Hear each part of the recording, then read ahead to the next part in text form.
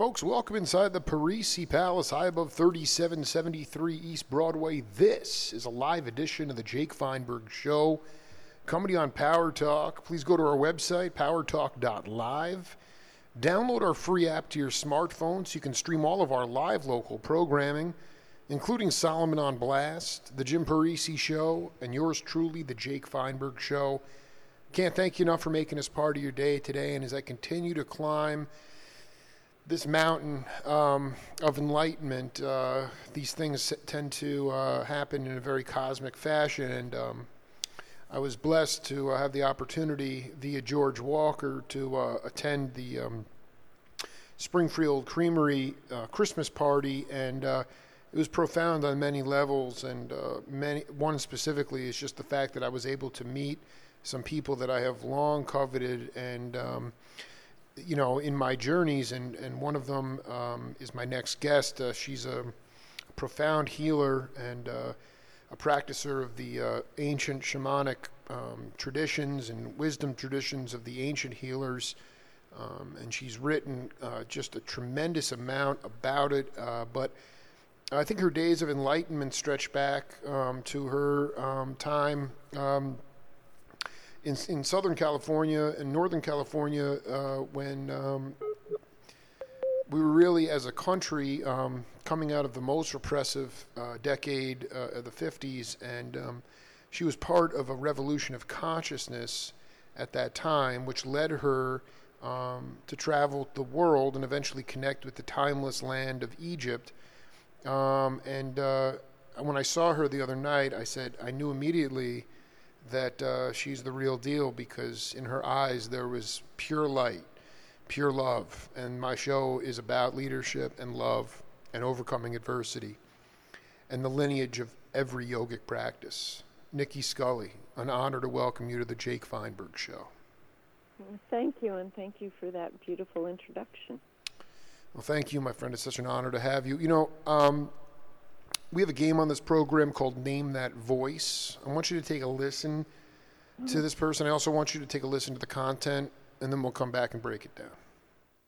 Okay. Talk about most is Thelonious Monk. Go ahead. Do you know his middle name? No. Sphere. Like a round ball, a sphere. Sphere. Unbelievable. Thelonious Sphere Monk. Sphere. And he was magnificent. And I closed the Renaissance with Thelonious Monk. The Renaissance, the cool jazz place that hosted everybody from Miles to Lord Buckley, run by Benny Shapiro. I love this. Who lived on Horn Street. Was it? Yeah. I'll tell you a story. There were these stairs going down to the dressing room from. You come off Sunset Boulevard and you open this door, and there were these steep stairs that went down, down, down into the dressing rooms. And I got there early with chalk, and I wrote things like, "Go back 3 steps." Spin around 2 times, go forward 10 steps, and so forth. And then I hit and waited for Monk to show up. And he comes in, and he looks at it, and sure enough, he spins around, he goes back 6, forward 2. Oh, my God. It took him 15 minutes to get down the stairs. It was hilarious. And at that moment, I give him this big, fat joint that I had saved for him, because it was like you floated. You did not feel your feet in contact with the earth with this weed. Right. We ducked in the closet, put a towel on the floor to cover the crack, something I learned from musicians, to not let the weed smoke drift out into the general environment. Right. Lit up the joint for Monk, and he took it in one toke. He blew down the whole joint with one hit? That's unbelievable. Oh, it was just this big glowing thing that got bigger and bigger and bigger. I mean, we were in the dark. But he lit up the place with the pot. Then he went upstairs to play, and he started out, and he hit the wood wood on both sides with his knuckles. Then he made a little adjustment and played flawlessly for the rest of the night. All right, Nicki Skully, do you know who that is? No. Okay, I'm trying to picture where that is because I used to live there. I know, and that is a dear friend of yours, I hope still, Wavy Gravy.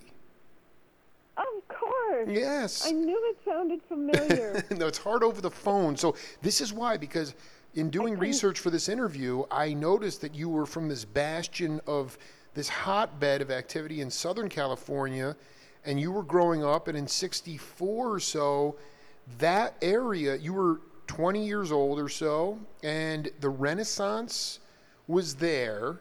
And I wanted to talk to Nicki Skully about, were you going to the Ash Grove? Were you going to the Renaissance? What kind of music were you hip to? And this is prior to going to the Bay Area, because Southern California had its own vibe.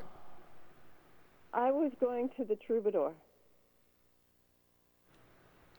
Do you remember the Troubadour? Well, I was born in 78. I mean, it's still there today. I mean, I guess did you grow up? I mean, did you get hooked on? No, I was hooked on, at that time, I was hooked on folk music. Right. So I'm curious. I'm curious about, like, I never got into jazz. Right, but I mean, like, the magical thing about that time was that you did have this overlap of genres. I mean, you know, it was not out of the question for Wavy would close a venue doing stand up with Thelonious Monk. It was kind of all music back then. Did you go to the Ash Grove?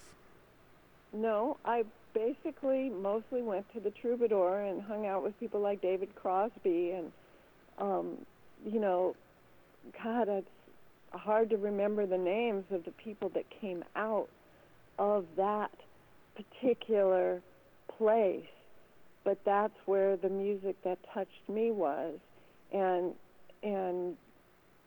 the people of that time, oh God, my memory is so bad. I mean, a lot of very, very famous people came out of the Troubadour. Oh, I mean... Hope I even have the name right. Oh, you're absolutely, you're 100% correct. I mean, because you were an LA product, right? I mean, from Los Angeles? Beverly Hills, actually. But yeah. I hated it. I mean, I was just like in a foreign country. I couldn't stand Beverly High. I was there for 1 year, and I said, I got to go somewhere else. And so my mom was kind enough to drive me all the way to uni, which was in Brentwood, where where there were cool people, like, it just had a variety of people, and they weren't all checking out each other's cashmeres. I just wasn't into any of that. So I was kind of a loner. And I didn't get turned on. Well, I got turned on to acid in 1964. Yes. And then I would go and I would sit on the Sunset Strip, and at the time I had a little house way back in the canyon behind, I can't think of the name of it. The Topanga Canyon? No. It was a much less known canyon. There was only this one two big estates back there, and Will Rogers State Park. And I'd go up to the Strip and I'd sit there and I could see how people walked like stick forms, and then every so often somebody that was obviously high was just relaxed and grooving walking by. And somehow I would connect with people and I would take them home and turn them on to acid and guide them, even though I didn't have a clue what I was doing. This is absolutely. I knew that. I don't want to. I have another audio clip, but I'm going to save it because it's so good. But now explain this, because I think, even though it's almost a blessing in disguise, you didn't know what you were doing. What, like what were, like, at the time, I just want to be clear, at the time, LSD was legal. Is that right? Yes. So it was not, there was no stigma attached to it, and No, but nobody knew what it was. I mean, we had a party one time in L.A. where somebody took too much, because remember the doses back then were very strong, like they were 330. And he took off all his clothes and went running around, and we chased him down, or the cops found him and brought him to us. And, we said, he's just studying philosophy at Berkeley or something. And they let it go and walked away. They didn't know what was wrong with him. Wow. Wow. And, you know, that was back when you could tell the cops because they all wore showed shiny shoes. You know, they dressed like hippies except that they had shiny shoes. Right. Weird. Exactly. It was the most. So I mean, how did? I just want to go back to something. I mean, how? So you left the pretentious local school and you went to another school. Is that how did you get hip to acid? I was living in New York for a year, for maybe a couple of years. I can't remember. And I had a really good job at Memorial Sloan Kettering Hospital, which had a future to it. But a cousin of mine came up from Florida and turned me on to pot and introduced me to too much DMT and wound up dropping out of college. But he told me about acid. And I was fascinated. And at the time, I read everything I could find about it, and which wasn't much.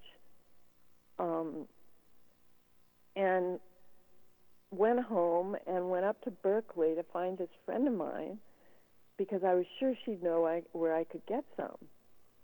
And she was appalled, but her roommate's boyfriend pulled me aside and said, "Hey, I can hook you up." Right. So I didn't really trust it. You know, I mean, it was like pretty out there for me. So I had him come down for Passover dinner with his friend, and they were both on acid. But nobody in my family could tell that there was anything weird. Of course. And I figured, well, okay, if they can do it, I can do it. So I went up to Berkeley, and it was just me, and they gave me this big, huge pill or capsule. Never saw one again that looked like it. It was this giant orange capsule. Wow. I took it, and we waited and waited and waited, and nothing happened. We finally went to breakfast at the House of Pancakes, and that's where I came on. Oh, man. And then they managed to get me back, and I curled up in a sleeping bag for 3 or 4 hours, and then I went exploring. And that was that. And my life was forever changed. I mean, that's when my life started. Explain. Okay, this is really. First of all, I'm really. This is so crucial. I know it's stretching you out in terms of the timeline, but you went to New York in what year? Well, let's see. I think I turned 21 in New York, so it was like 64. I went there at the end of. No, I went in 60. I don't remember. Well, you were born in 43. At least that's what it said. Because I was born in 43. Right. So it was 60. Maybe 62. I don't know. Right. So this is just important for the landscape. So I mean, you that's when you got hip to it, and then did you actually go to college, or was it? I went to the University of Arizona. Went to college for about 2.5 years, and then I dropped out.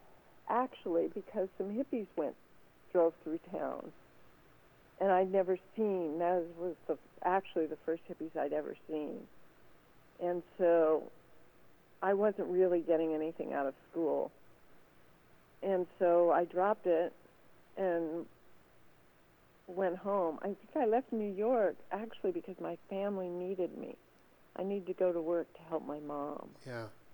That's right. And so I was working for 4-Star Television, and then I would just go pick up people on the strip and take them home and turn them on. This is.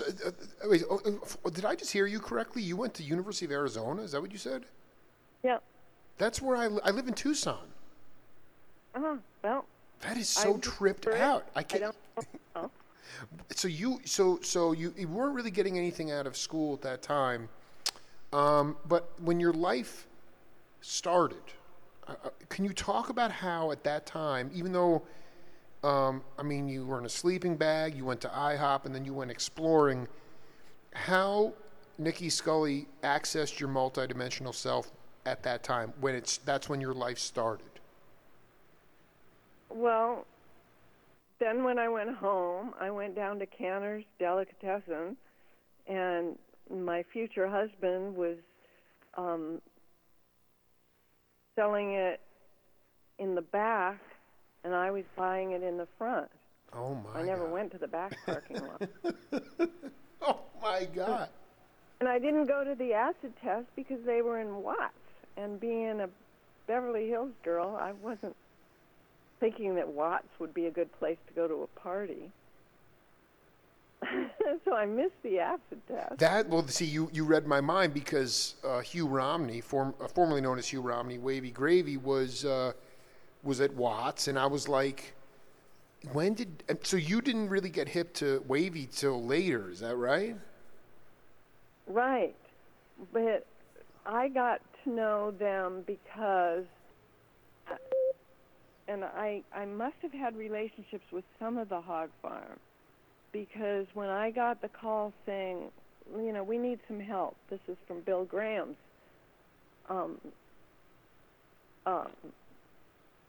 promotion company. Yes. We want to set up a place for the kids, because you guys have so many kids now that we don't want them just running around these concerts wild like they have been. We want to set up a scene for them so they'll be safe. So I called up, I don't know who I called up, Wavy, Susie, I don't know. Sure. I think I called up Wavy. I called Johanna, and I said, what do you guys think? You want to do this? And they said, yeah. So then that's how, they were running side by side, the hog farm and the Grateful Dead. But once they started taking care of our kids and then started their camp, then it was all just kind of one big happy family. And then Bob married Susie, and that sort of solidified the marriage. But that was a really long time ago. No, I recognize. I mean, this is like very important because I know that you fundamentally had this life-changing experience in '78 when I was birthed. But I think it goes way back in your lineage, and so. But I don't know that. I can't know that because my grandfather walked out of Russia when he was 5 and wound up in Michigan. And so things were pretty bad and nobody ever talked about it. That's both sides of my family. Because of pogrom. Well, and when did he actually, how did he emigrated to the States in what year? Do you have any idea? It was like 1910 or 1915 or something like that? My mother was born in 1919 or 18. And he was 5, so he had to be an adult. So around the turn of the century, around the turn of the century. So he got out before. And he pushed all for Michigan, and then he became an attorney. Wow, he got out before World War I? Yes. Wow. And then you wind up in Beverly Hills, but yet you have no spiritual materialism. You know you're a loner. And when the intersection of LSD occurred, I am curious about, because I've interviewed Dr. Larry Brilliant. I've interviewed Wavy 5 or 6 times. I've interviewed Krishna Das. And these guys were over with Maharaji.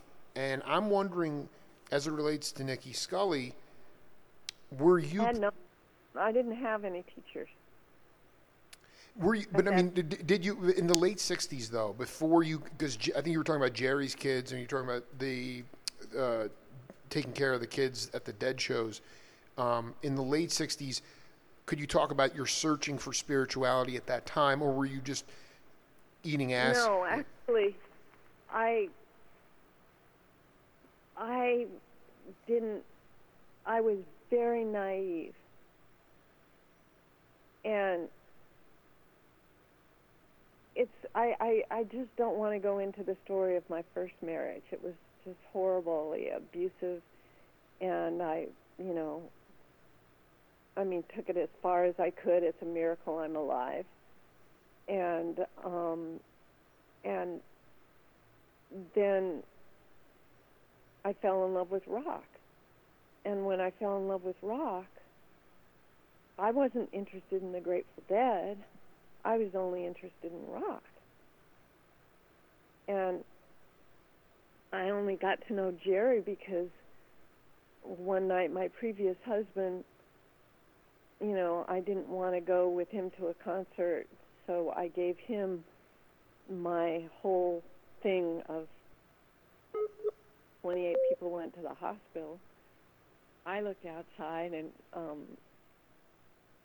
oh God, I can't think of his name. He just died, the writer. Robert Hunter.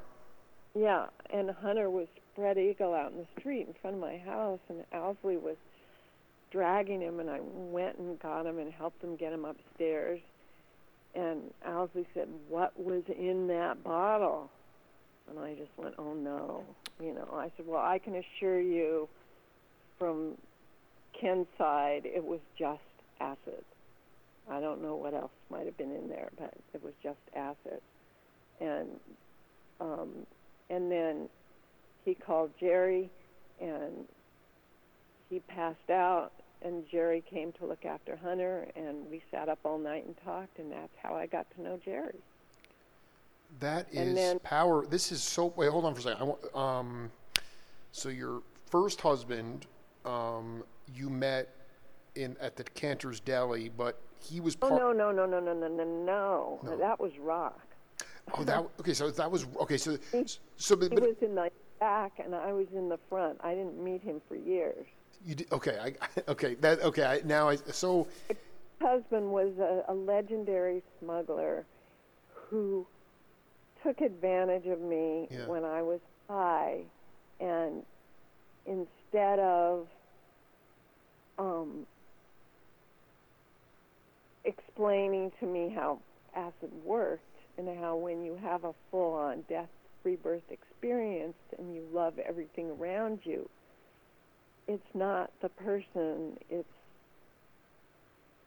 the acid. And he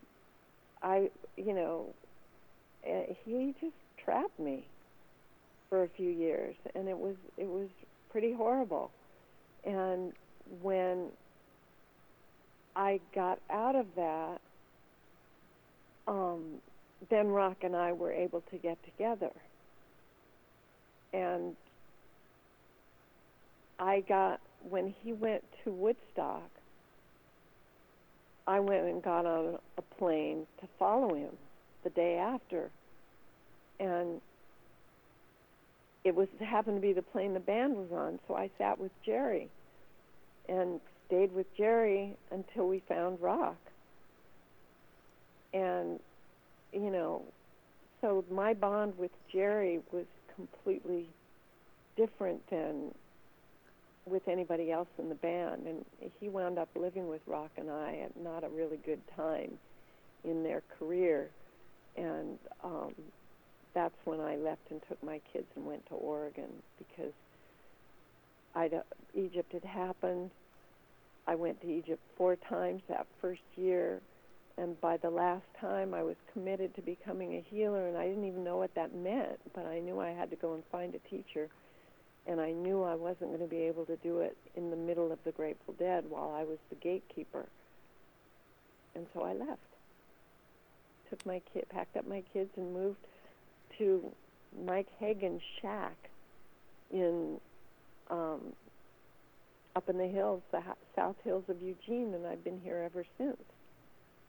I just feel so honored to be talking to Nicki Skully live on the Jake Feinberg Show right now. She is,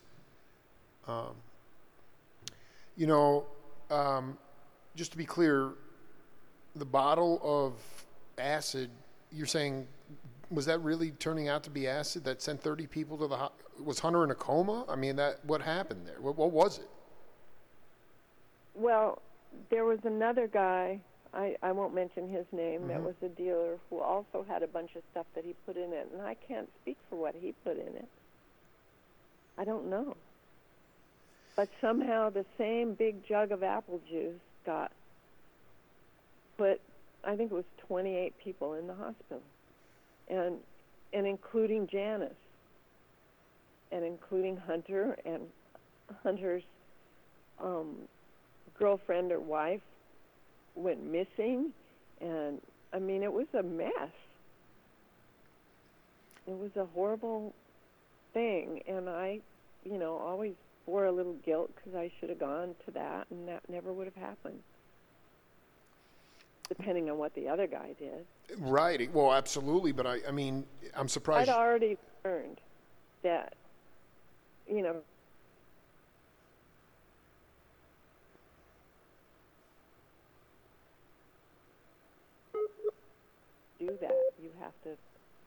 do that. You're responsible for every person that you give it to.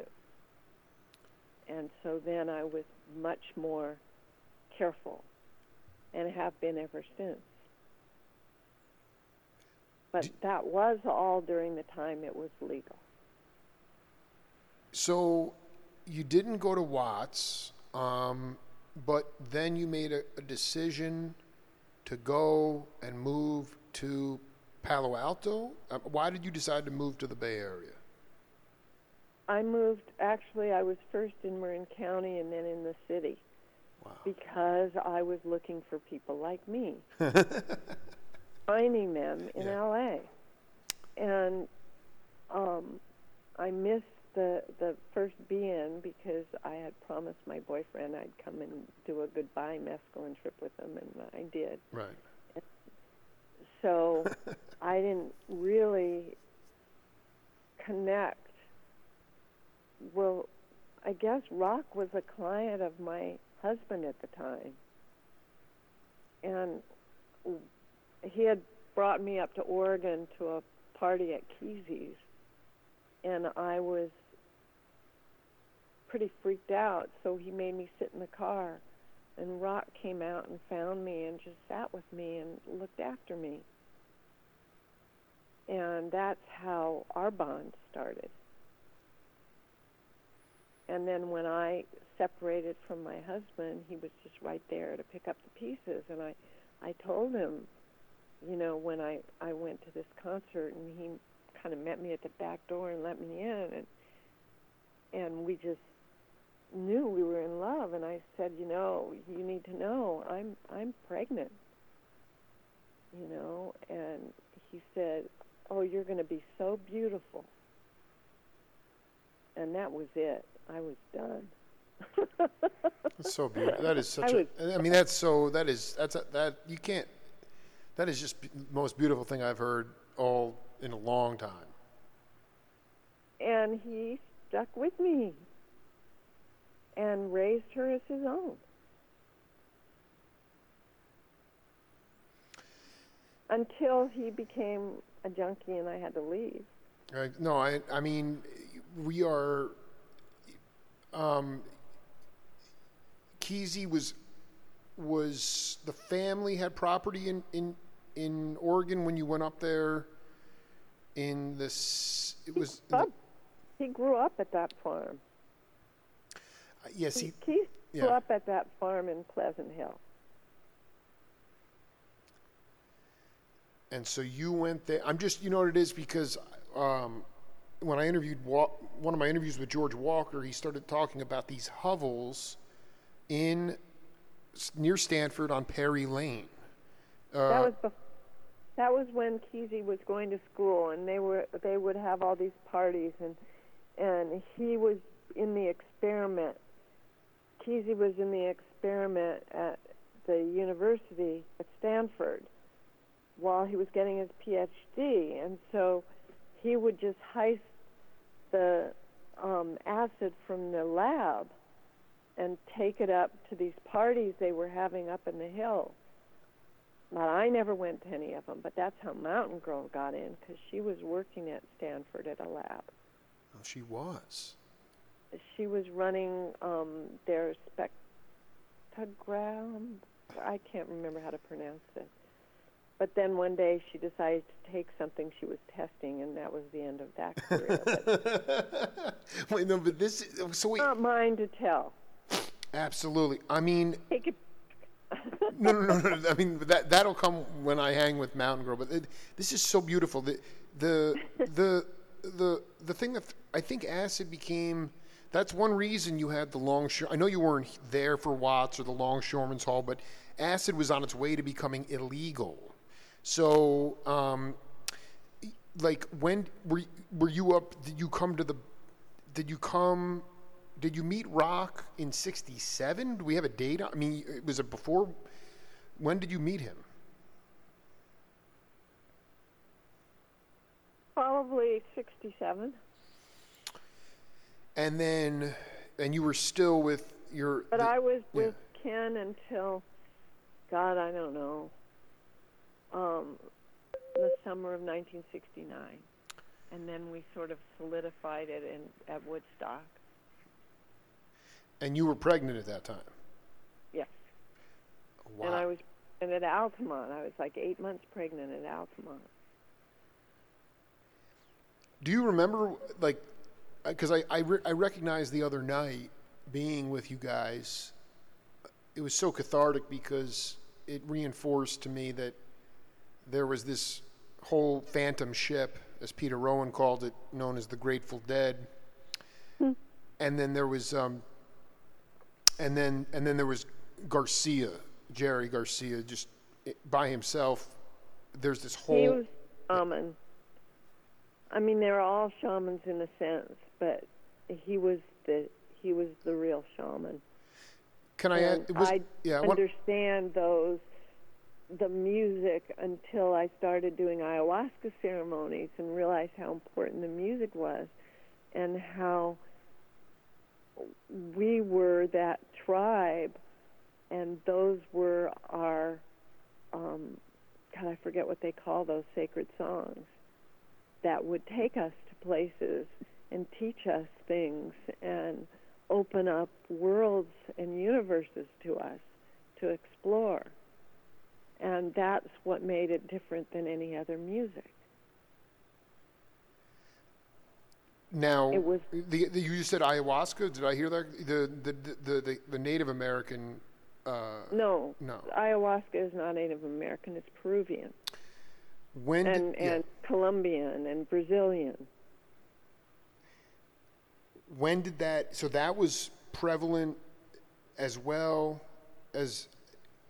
No. It wasn't until then. It was much, much later. The Icaros, that's what their songs were called. And that's when I realized that for the tribe that was the Grateful Dead and family, inner and outer, those were our Icaros. Those were our sacred songs.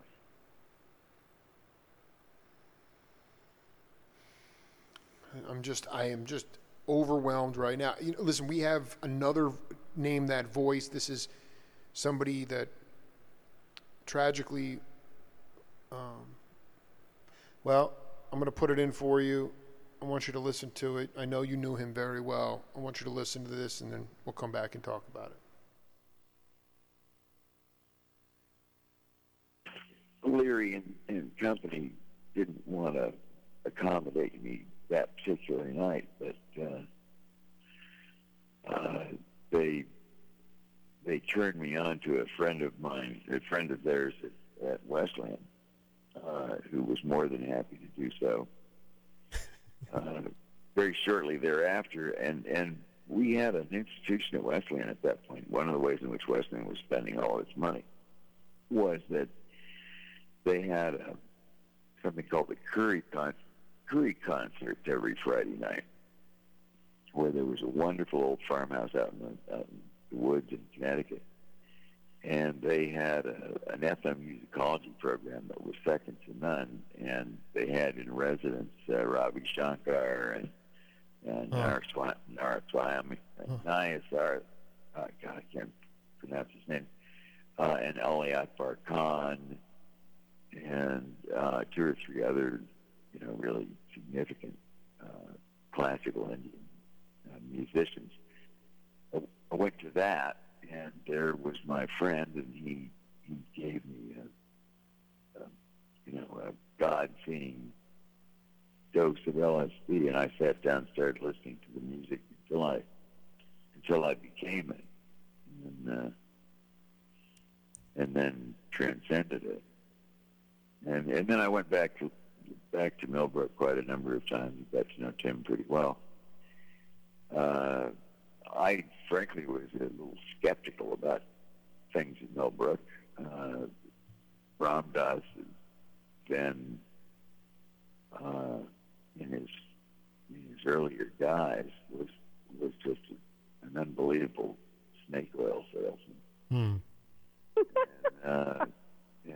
And so was Jim to a certain extent. And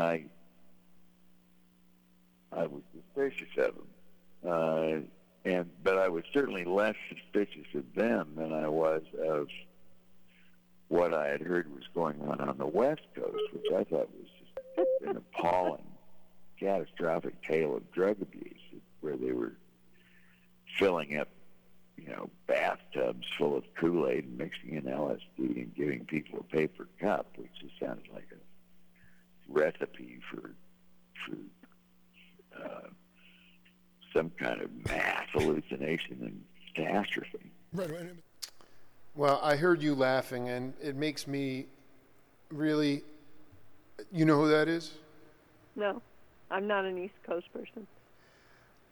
Well, this guy wasn't either. He was a dear friend of yours and one of the old school Wyoming cowboys. That was the late, great John Perry Barlow. What? Oh, my beloved John. I know. Oh, my God, and I he want was you one of my friends. I know, and I want you know what it is? That interview was from February of 2015 on my radio program, and it was...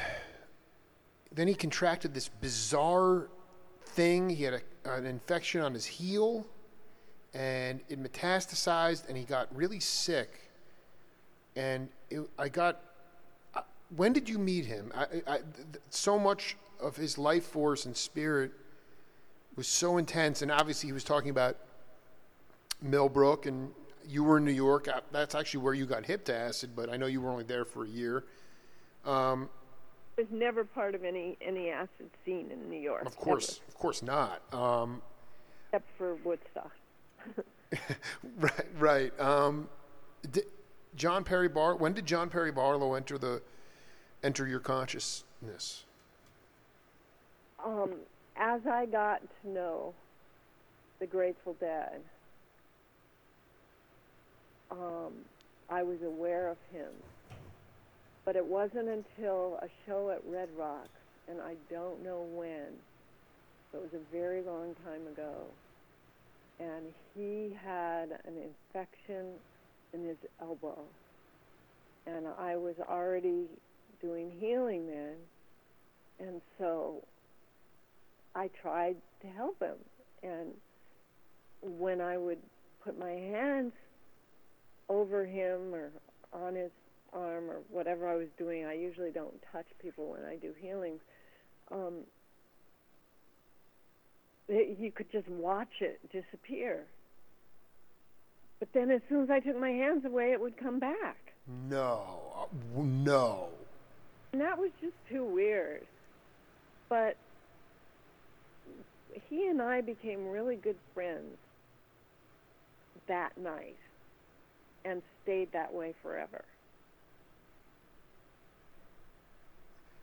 And I did get to see him just before he passed. I went to the hospital. Well, there's an iconic picture of you and him and Geraldine with a Grateful Dead flag. I can't tell exactly what year it is, but it warmed my heart. And well, there's very few pictures of me out there. I somehow avoided the cameras. You've done it very, very well. No, I mean, so let's get to the nitty gritty here. I mean, you, now, when did you start getting did you have any premonition or visions? And I'm talking like years before. I mean, the fact that you were with Rock, and Rock was, I'll read you a quote.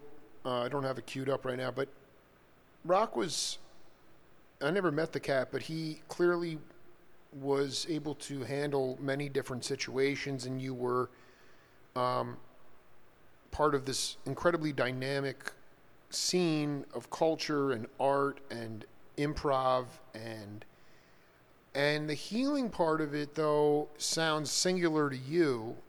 And I just wanted to know about maybe some of the trial and error, or just maybe some of the prophetic stuff that you might have had prior to going to Egypt. None. Not that level. You were you were a mother raising your kid and marinating and doing the, like, what were you? Yeah. My hands would turn on at concerts when I was high, and I knew they could heal, but I didn't have.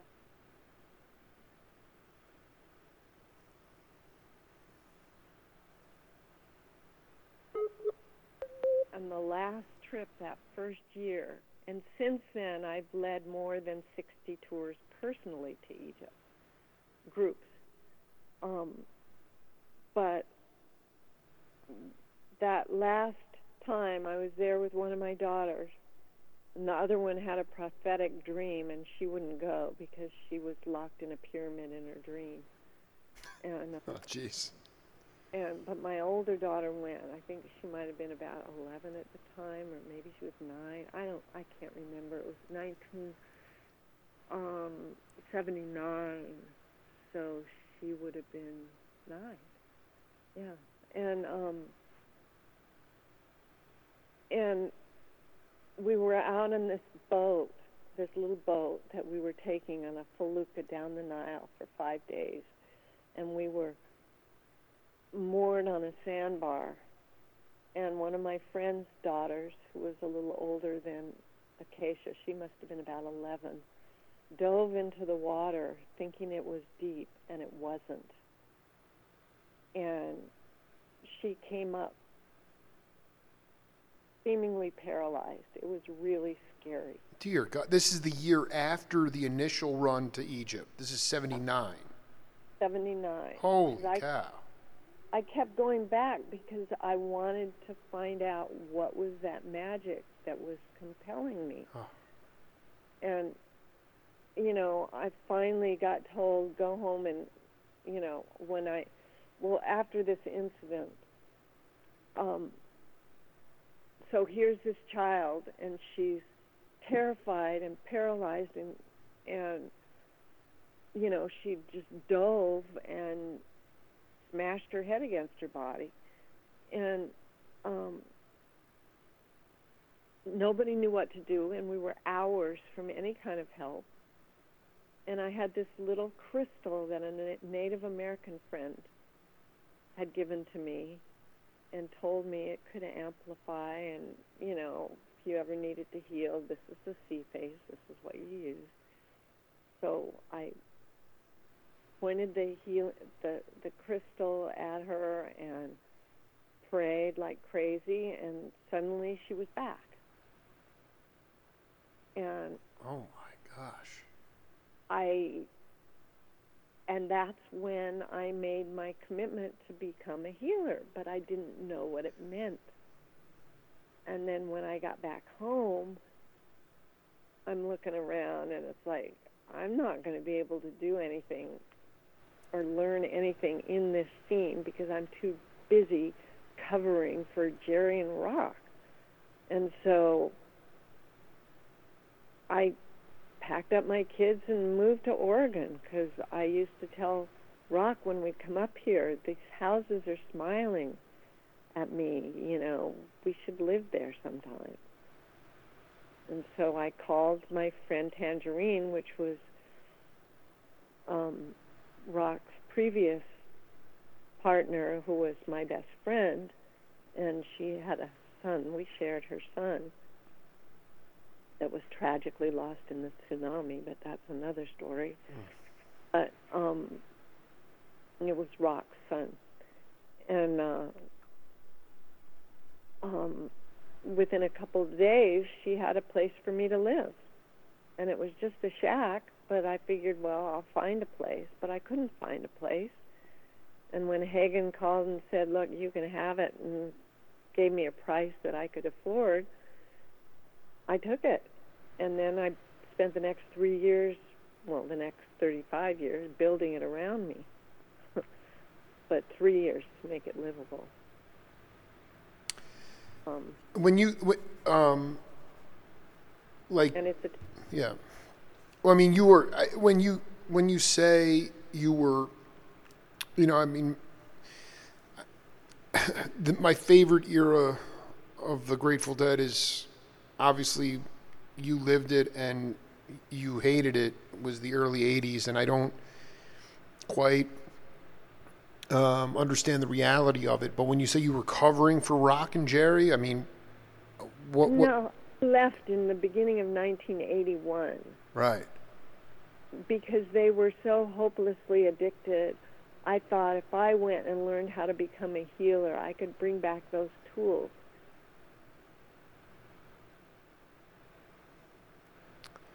Right.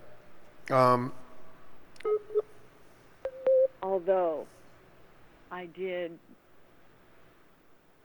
I know that me and Mountain Girl and a bunch of people that were at the Oregon Country Fair when Jerry went into a coma did some work that I believe helped him. But I don't want to go into details. And I certainly wasn't working alone. But the week after I took my first lesson with the teacher that I found, I was so excited. No, it wasn't my teacher. It was Reiki. I was first introduced to Reiki. And the following week, I went down to the Bay Area, and there was a benefit. And I can't remember the woman who was playing with them, but it was an acoustic benefit. And at the Warfield. And so this must have been 81. No, it was Joan Baez, right? No, this one wasn't Joan Baez. It was another woman. Joan Baez was later, and we were already in Oakland by then. This was a small. I can't remember, and I can't. Remember by the way, you're doing a phenomenal job. I just want to be clear. You decided the houses were smiling, and you left. You left Oregon. I found within 3 months I was initiated to Reiki. The following week, I went to California to this benefit. I went up and got myself situated in the center of the balcony. Yes. And I started hooking up people using what I learned from Reiki and made a chain of it. And I was so excited with what I was experiencing that when the concert was over, I ran to find Rock backstage. And when I got there, he was standing there with John Kahn, who had been playing a stand-up bass. And that's kind of harsh with the Grateful Dead. I mean, it's one thing with the Garcia band, but it's something else with the Grateful Dead. And and he's wearing a trench coat, and they hadn't done an encore, and I just said, "What's going on?" And nobody in the room except him and Rock. And so he held up his hand, and 3 of his fingers were bleeding. And I ran over and I grabbed hold of him, and he tried to pull away from me. And I said, "No, please, just give me a minute." And when I withdrew my hand, the cuts were gone. And I was so scared that I just said, "Please don't tell anybody." And I was really freaked out because that was not what I expected. I just wanted to, ease his pain a little maybe.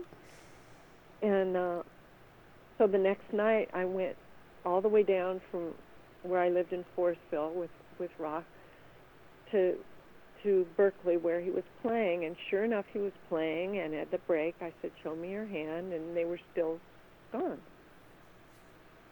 Now, 30 years later, honey, that was 81. No. Also, did John Kahn was bleeding? His fingers were bleeding. Yeah. Okay. Was the woman's name Holly Near? Yes. Okay. So the exact date of this show, you want to talk about Nicki Skully's memory on fire, May 22nd, 1981, because it's very rare that John would even play with the Dead, let alone playing an upright bass. Go ahead. Right. Continue. Okay. So you got it. Holly Near. Anyhow, and that's right at the exact right time, because it was 3 months after I moved that I took the Reiki class. So, or something like that. Anyway, so 30 years later, while John was still alive, I was writing, and I asked him if I could include that story in my book. And he said no.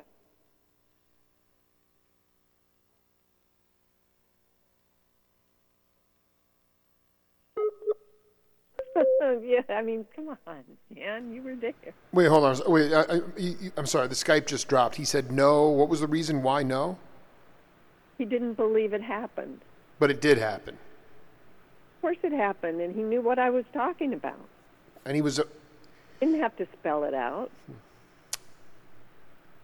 It was just too out there.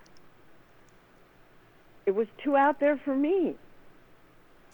At the time you told him on that fateful night, on 5/22, you said, "Please don't tell anybody." Is that what you said to him? I did. Now, why did you say that? Now, why would you? Now, not that you wanted to brag about it, because it's a very deep shamanic thing, but why would you not? Why would you say that? Because I was scared. I understand. People didn't do that. That was reserved for holy people. That wasn't me. Well, hold on for a second.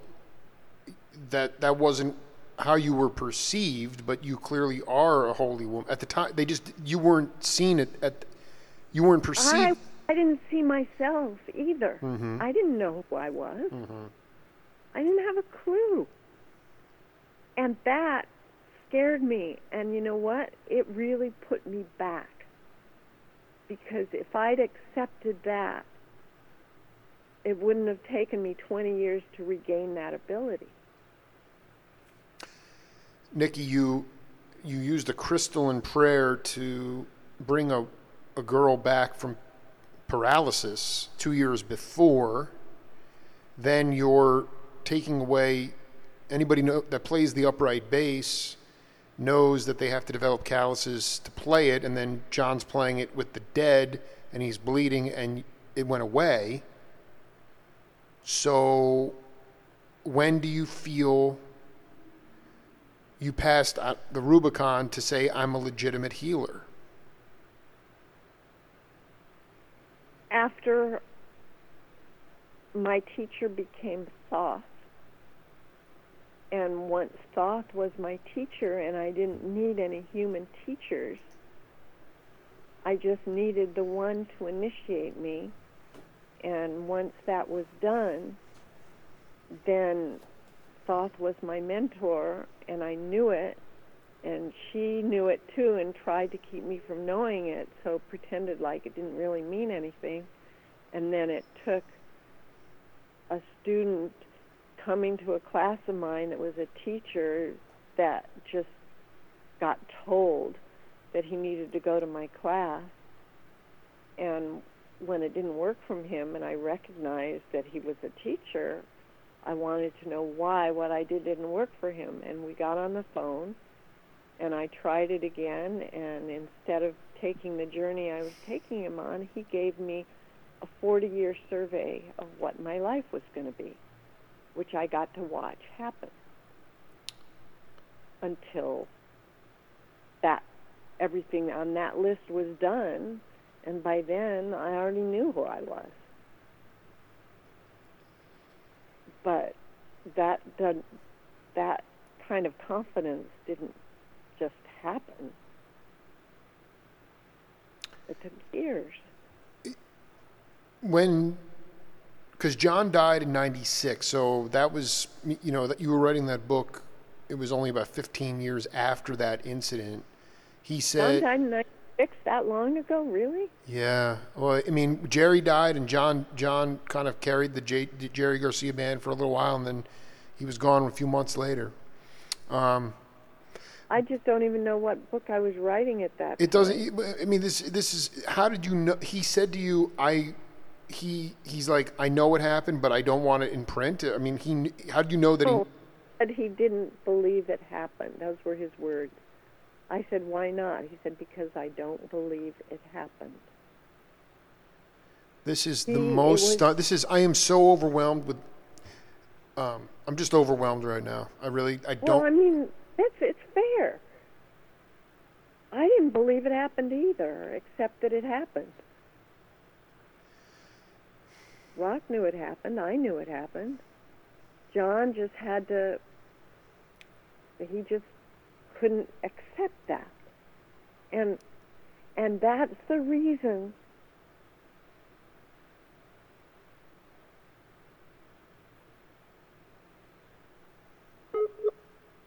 would have put me back. It might have kept me from ever becoming who I would become. How long after that did you connect with your teacher? I think 82 or 83. I understand. And then I was only with her for a year before she had me out there teaching. And then I sort of had to force her hand to give me the initiation I needed. I was told that I needed. And once I had that, then I was on my own. And the World Reiki Master was a very close friend of mine, and she witnessed what she knew was a master's initiation, but it wasn't Reiki, and she said, you have your own lineage, and I don't know what it is, but I can recognize it, and it has to be witnessed by a peer. And she gave me a 600-year-old Tibetan fire carrier and broke out the champagne. My. But, she was the only person I knew at that level. And, Reiki is a household word because of her.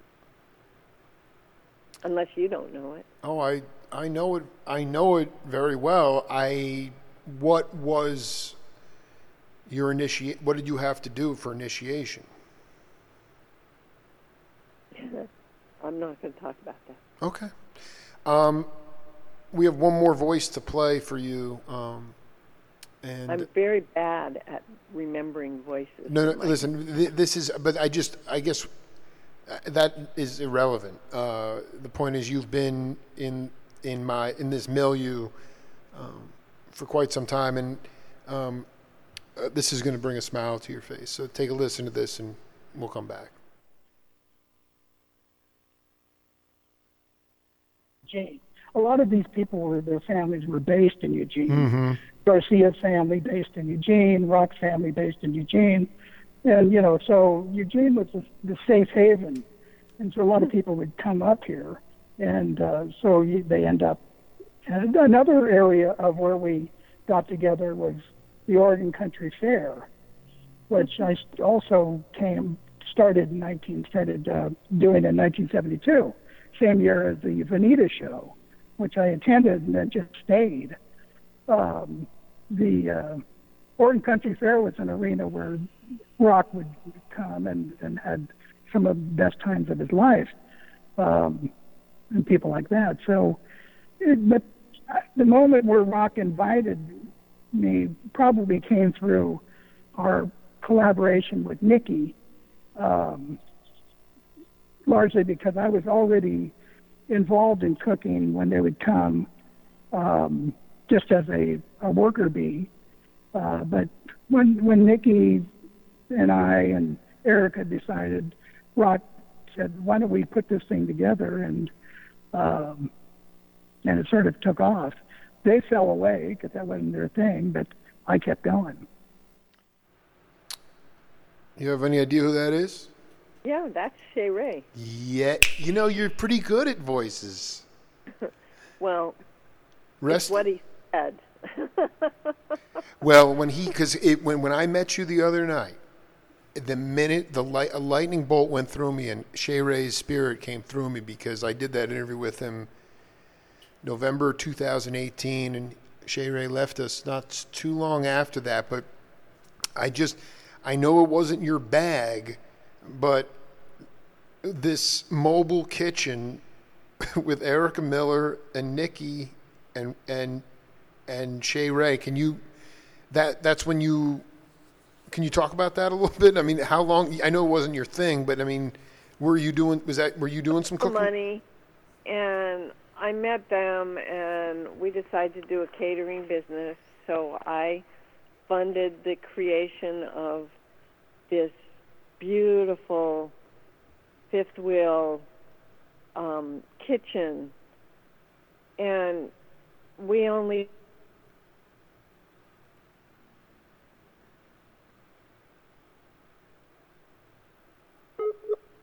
needed a kitchen while they were building a kitchen for their camp. And then when I was actually broke and on my own and had 2 kids to feed and trying to figure out how to make a living, I get a phone call from them saying, "Hey, there's somebody who wants to buy your trailer for $20,000. I said, "You've got to be kidding." They said, "No, come down and get it." So I did. It was pretty funny. And that $20,000 got me through my first year of becoming a teacher until I could support myself. It was magic. And then when he was done with it, he gave it back to the hog farm, and they still use it. So it's a really good story.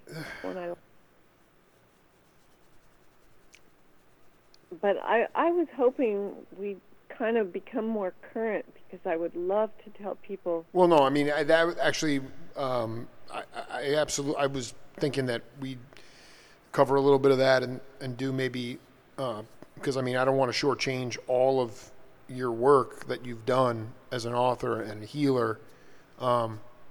I just kind of wanted to lay the groundwork and let you know that I've been woodshedding for a long time, and that, but I mean, you have a can you talk a little bit about your concept of love and ultimately the journey where you're at right now today, and how you give love to the world?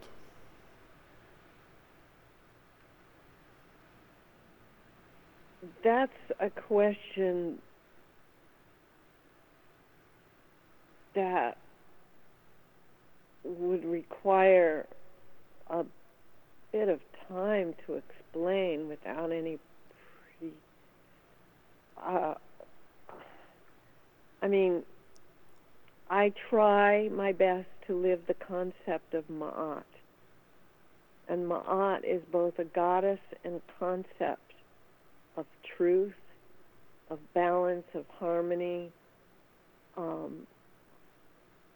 And when the world becomes out of balance, like it is right now,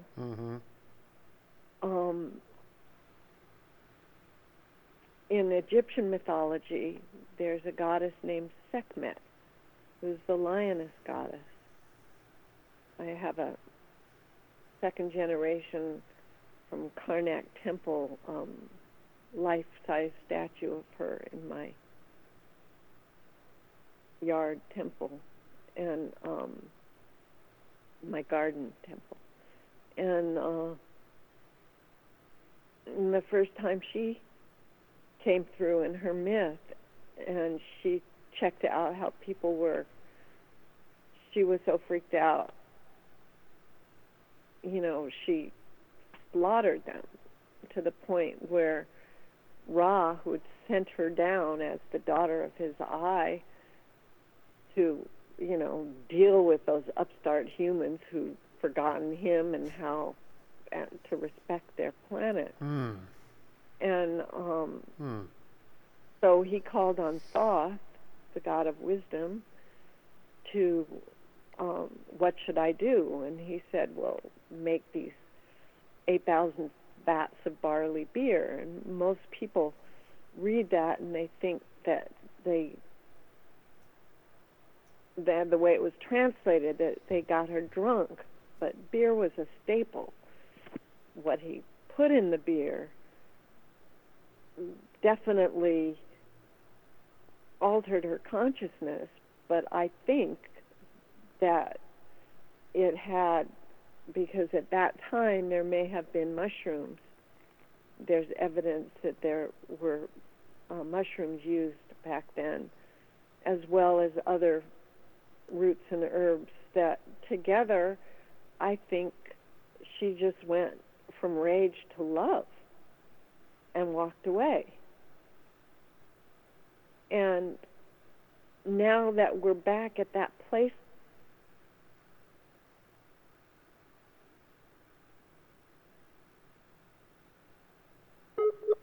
asked her straight up, what happened to her? How did she change so radically? Because my last book was Sekhmet, Transformation in the Belly of the Goddess, in which, you tie all the things you want to change yourself into knots, and then when you take them to a specific statue at Karnak in the journey, in a visualization, she devours not only your offering, but she devours you. And you, while you're digested in her body, you're broken down to your essence, and then you collaboratively recreate yourself and come out as a warrior for Ma'at, because Sekhmet is the guardian of Ma'at. And so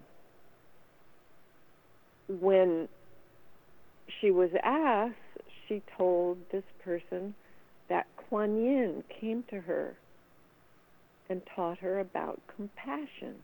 Wow.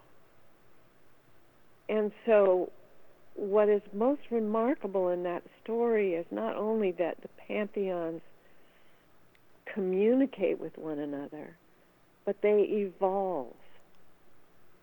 We think, even though we're told as above, so below, we somehow think the gods are static in their roles and personalities. But as above, so below, they are evolving as we are evolving. And love is really the only thing that's going to save us. compassionate love. And adherence to the principles of Ma'at.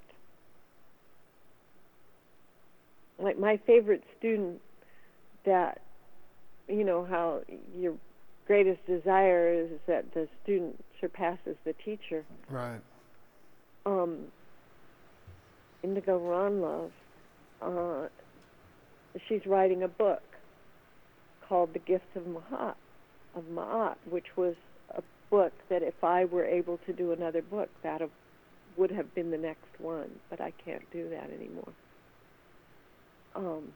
So I finished with 8, and I stand by every one of them still. I mean, there's very little I would change, only new things that I would add. What would you like? Well, I mean, you have a phone seminar. Can you talk about this? The healing call to action. The flock. So one yeah. of my favorite things that I do is a free planetary healing call to action. And my husband is the visionary, and I'm the catalyst. He's the real shaman, and Yeah. I'm the one that's kind of out front in the partnership. And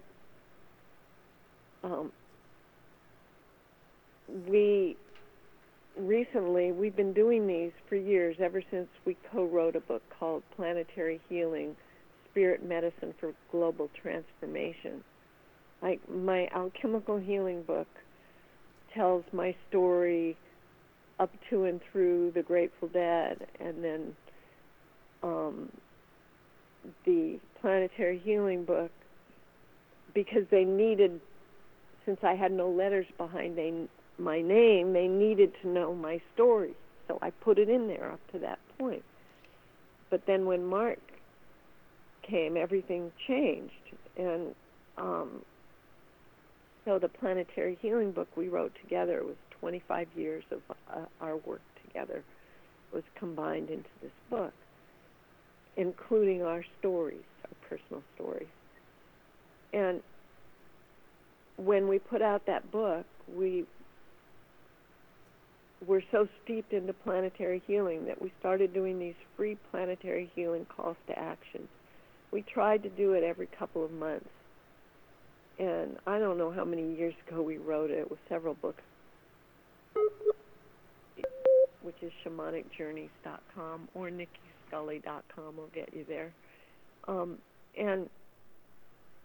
But a couple of months ago, we were gifted with an amazing journey that we call the flock, because when we first experienced it, it seemed like most of the people that were sharing had become birds of some kind. But we later realized it could be dragons, it could be aliens, it could be anything. But they all shared these incredible healing powers of being able to ingest toxicity, even like oil, and turn it into nutrition and put it back out into the world. And so we've got a few hundred people already running around doing all this really intense planetary healing work. And so this coming Saturday, which will be, December 21st, winter solstice. The solstice. At 11 a.m. Pacific, we're going to do a planetary healing call to action, which is we're calling the Flock Level 2. And we're going to deal with radiation, all different sorts of radiation with this new flock. The thing is that if you're interested, if planetary healing is something that you feel is important enough to give an hour or two and see what you get, well, you have to give a couple, because prerequisite for this call, you need to already be in the flock. So at the top of the front page of my website, is a link to the last recording, which makes you a member of the flock and you realize what you can do. And then this call coming up, you can register from the link just below that. And it's free, and it's probably going to be an hour, maybe a little longer. And it's fun, and it's effective in a way that no explanation could make any sense. It's like what happened with John, you know. Except now it's so much a part of my life. Miracles are so much a part of my life. I was with my daughter with stage 4 lymphoma for the third time in Thailand, a year after her half-brother died in the tsunami, so we went there, a bunch of us. And after we did our ceremony for the whole community at Riley Bay, all out of the woods to hold hands, because we put flyers out and everybody walked in at the moment of it happened. And my daughter came to me and said, "Okay, Mom, I want to get dosed, and I don't want you to underdose me." And she wasn't thinking about healing. She wasn't thinking about anything but having a good time before she died. And I took her out on this boat, just her and her friend and I. And I was a little nervous because, I mean, it's hard enough taking acid with your children if you've had a rough go. But when they're dying, that was pushing it. And by that night, it was already apparent that she was healing, and by the next day, she was picking up her sister. And, you know, I mean, and when she got back to go get herself staged for chemo, I said, "You better be prepared to not have cancer." And she says, "Oh, Mom, don't be ridiculous." And sure enough, there was no cancer, and it was in her brain, her central nervous system, her liver, and her left kidney. And I did not do that. I did not do that. Is she still with us today? And the story, her story and Luke's story is on my website too. Anybody wants to read it? The call dropped. Is she still with us today? Yes, she's totally with us. Oh my God. And plus, our relationship has become one of pure love, and we had a really rough go because she was the daughter of my first husband, who was so scary that it was very hard to bond with her properly. But she never complained and never, you know, she left home really young, way too young, but she's just always loved me, and now I love her back equally, and it's really sweet. Nicki, before I let you go, can you talk about what everybody went? Bill Walton went, Richard Lorenz, all these cats went to Egypt for the concerts, but you were profoundly changed there. What, after the shows were over, how long did you stay there? And what is something what was the hook? What was it something? It was the synchronicity and the magic that I didn't understand, and I was back 3 weeks later. I went back 3 weeks after. Wow. And then again. And then again. the last time was when the girl got healed, and that was 1 year later. Mason Williams told me that Ken Kesey used to say, it's easy to be clever, but the real thing is to be magical. And anyway. You can't for that. It just has to happen. You know, in the new year, I would love to do part 2 with you and talk a little bit more about your books and a little bit more about healing, because my journey on the radio has become one of trying to revolutionize consciousness amongst people and inspire people to be themselves. And I feel very much humbled to be able to connect with you, and would like to continue this conversation if you'd like to. Absolutely. Thank you. I look forward to it, and I'll do a demonstration.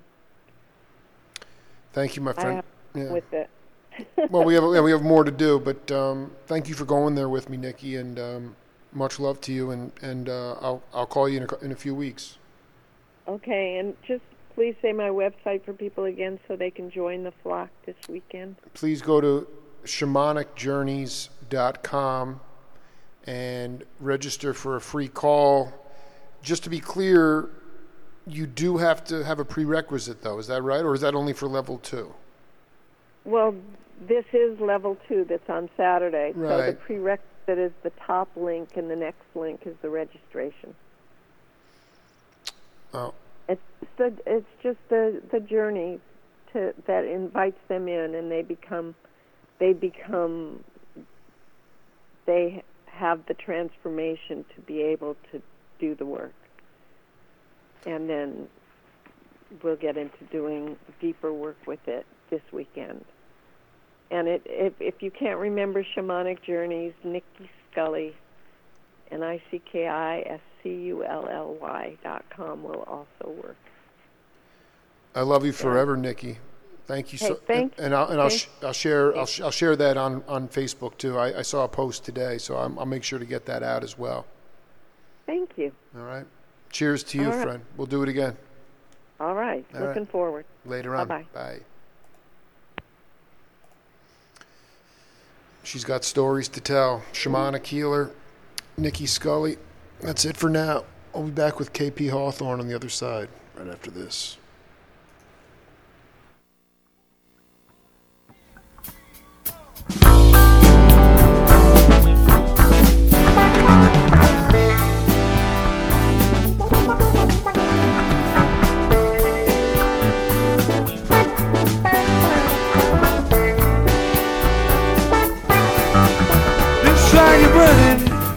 I can see her through. Your eyes tell more than you mean them to. Lit up and flashing like the reds and blues. Out there on the neon avenue, still I feel like a stranger. Feel like a stranger.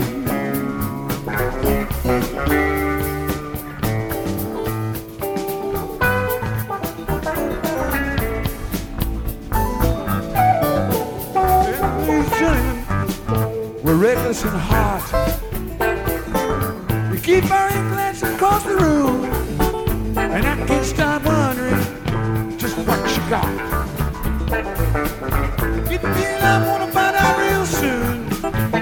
Still I feel like a stranger. Feel like a stranger.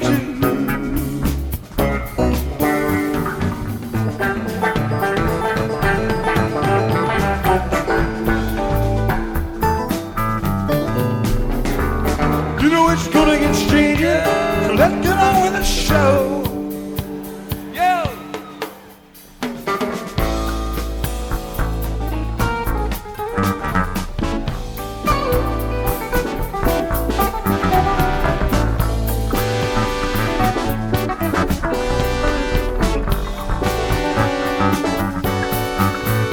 gas in the wheels get smoking around midnight. They shoot me a look that says let's go. Yes, and it feels about like running a red light. Then there ain't no point looking down my snow. Still I feel like a stranger. Feel like a stranger.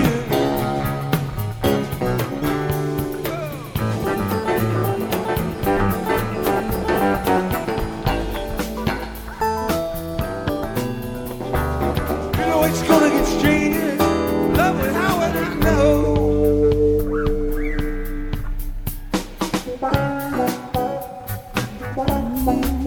Feel like a stranger. Oh. Feel like a stranger.